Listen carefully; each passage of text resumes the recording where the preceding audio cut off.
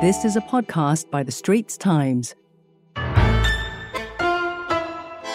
Hi, welcome to Health Check. I'm Joyce Teo, a senior health correspondent with The Straits Times.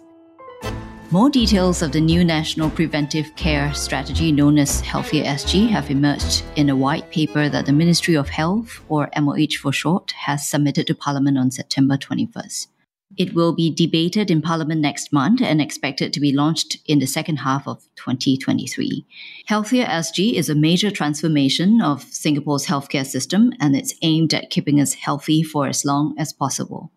With me here today to talk about how this strategy can help keep us healthy is Associate Professor Jeremy Lim, the Director of the Leadership Institute for Global Health Transformation at the NUS Saw Swee Hock School of Public Health.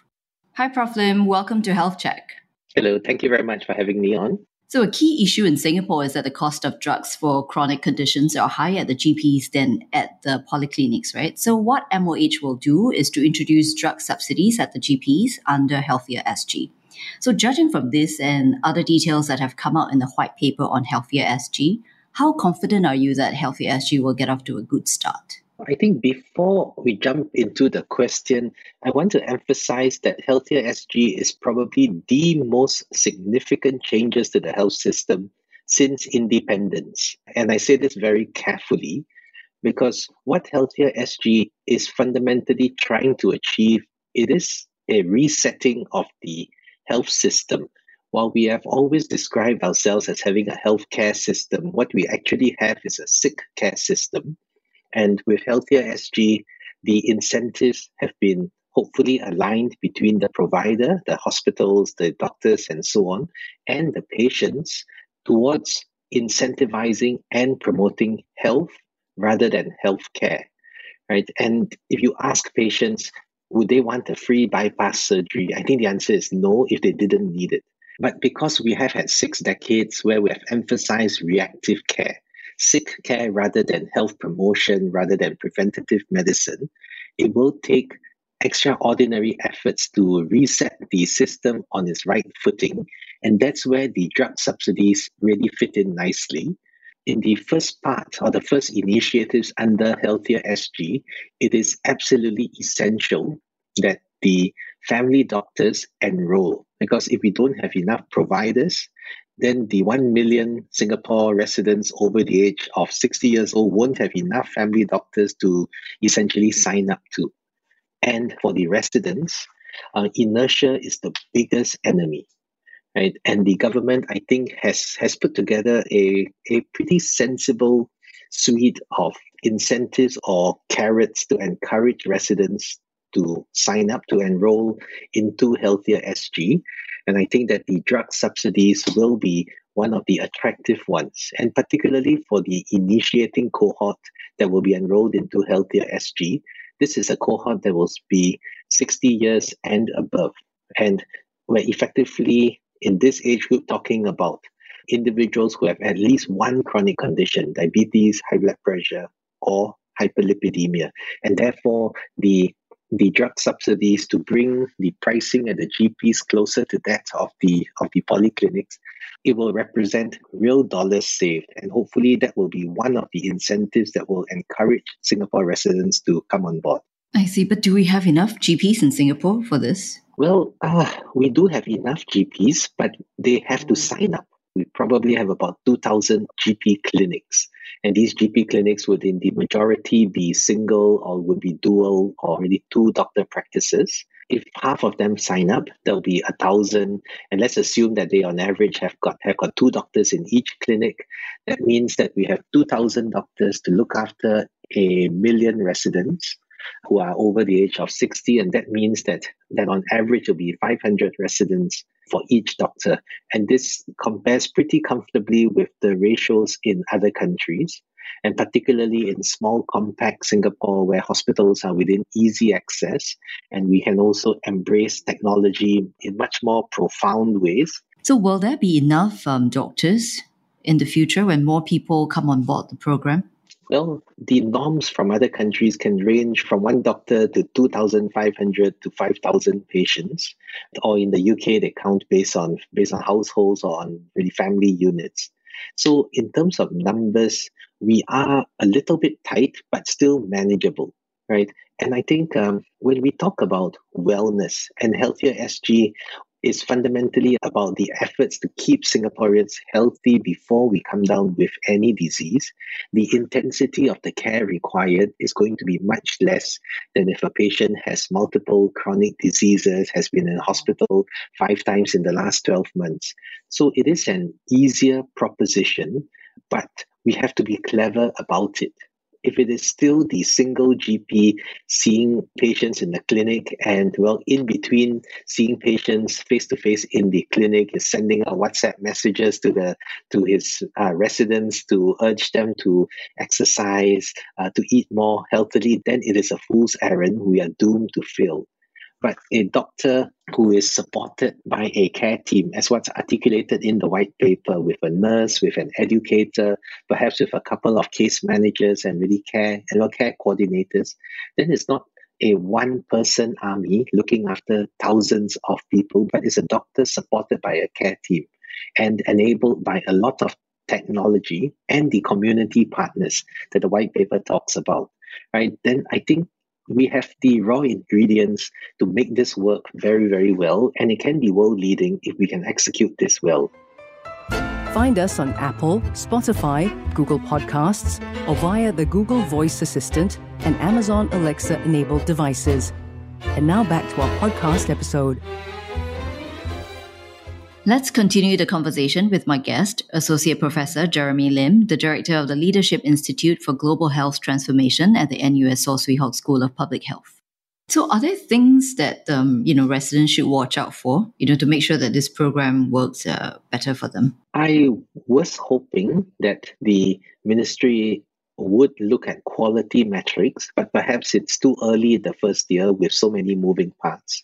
And I think that the average resident should not just enroll with a GP and have a care plan developed, but also make full use of this care plan. And if there are community resources, walking clubs, and all of these, you really have to participate in them and take the opportunity to gain access to all the free health screenings, the free vaccinations.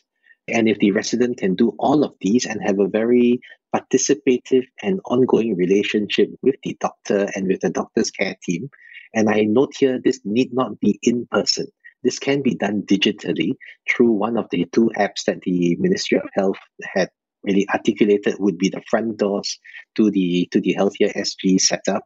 Then I think it would be a very good use of the residents' time to then enroll and benefit maximally. Right, that's Health Hub and Healthy 3... And Healthy 365. Right. Yes. So when somebody joins this program, the onus is actually on them, right? I mean, the doctors can be calling you all the time to ask you to go for all the screening. So you also have to take charge and do something about it. I think, Joyce, the right analogy is to picture a person rolling a cylinder up a slope, right? The individual will have to push, but society, the GP and the care team can help to lower the gradient of this slope and in effect make it easy to do the right thing. But you're absolutely right that the family doctor cannot walk for you. The family doctor cannot take medicines for you. You as the individual will have to take some degree of ownership. But the system can certainly make it easy for you to do the right things. Right. So when you get on this program, you get free nationally recommended health screenings and vaccinations. And that would include, say, the flu jabs as well? Yep. COVID jabs. Okay. This is a living list. The ministry is constantly reviewing to decide what other things ought to be included. And remember that there are some other interventions that the ministry has also declared that the co-payment component in cash will be essentially lifted. And so there will be some interventions that can be fully paid out of MediSave. So again, this is real money that stays within the residents' pockets. What's your advice for somebody who's still wondering whether to get on this program or not? Let me speak bluntly. It's very rare for the government to give the citizen free money. This is free money. All right, this is very real free money to help individuals to live the healthiest lives that they can. Grab the money particularly those who have a chronic disease and you have a long-standing relationship with your family doctor, because the ministry has also said that it will have to ensure that there's a rational allocation of residents to family doctors. And the cap may be 500, 1,000 residents. But if you're above the cap, if you're the cap plus one, then very sorry, you'll have to go to someone else. And that, frankly, would be very, very bad. It would disrupt the long-standing doctor-patient relationship. So my advice to all those who are over 60, the vast majority of whom would have a chronic disease, this is one time to be kiasu, right? Once enrollment opens, make sure that your doctor, whom you have a long-standing relationship with for high blood pressure, for diabetes, or whatever, is on the Healthier SG rolls, and quickly sign up before it's too late. I think this is a very brave move by the Health Ministry and by the government, because when we talk about keeping Singaporeans, keeping residents healthy, it's not a whole of government effort alone. It's a whole of society, including the individual. So the execution of the operational rollout will be horrific, hugely complicated. It will make COVID look like a walk in the park. But credit to Minister Ong and to the entire cabinet that they look at the aging statistics and decide to bite the bullet today, no matter how operationally complex, no matter how messy it may be in the first couple of years. I hope we persevere, because this is the right thing to do. We just have to focus on what the academics describe as shifting lifespan to health span, which really means that we don't just live long, but we live well. And with the science, with the methods that we know today, we can achieve that for the vast majority of all of us, but only if we're in a coordinated, integrated program. I think Singapore did pretty reasonably throughout the 2.5, almost 3 years of the COVID pandemic.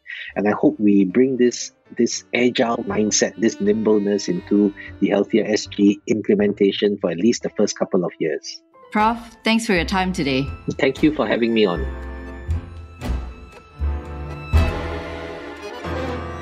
Well, that's a wrap for Health Check, a podcast series by The Straits Times. I'm Joyce Teo. Don't forget to share this podcast episode with your friends and family. If you'd like to read my articles, we have links in the podcast text description below.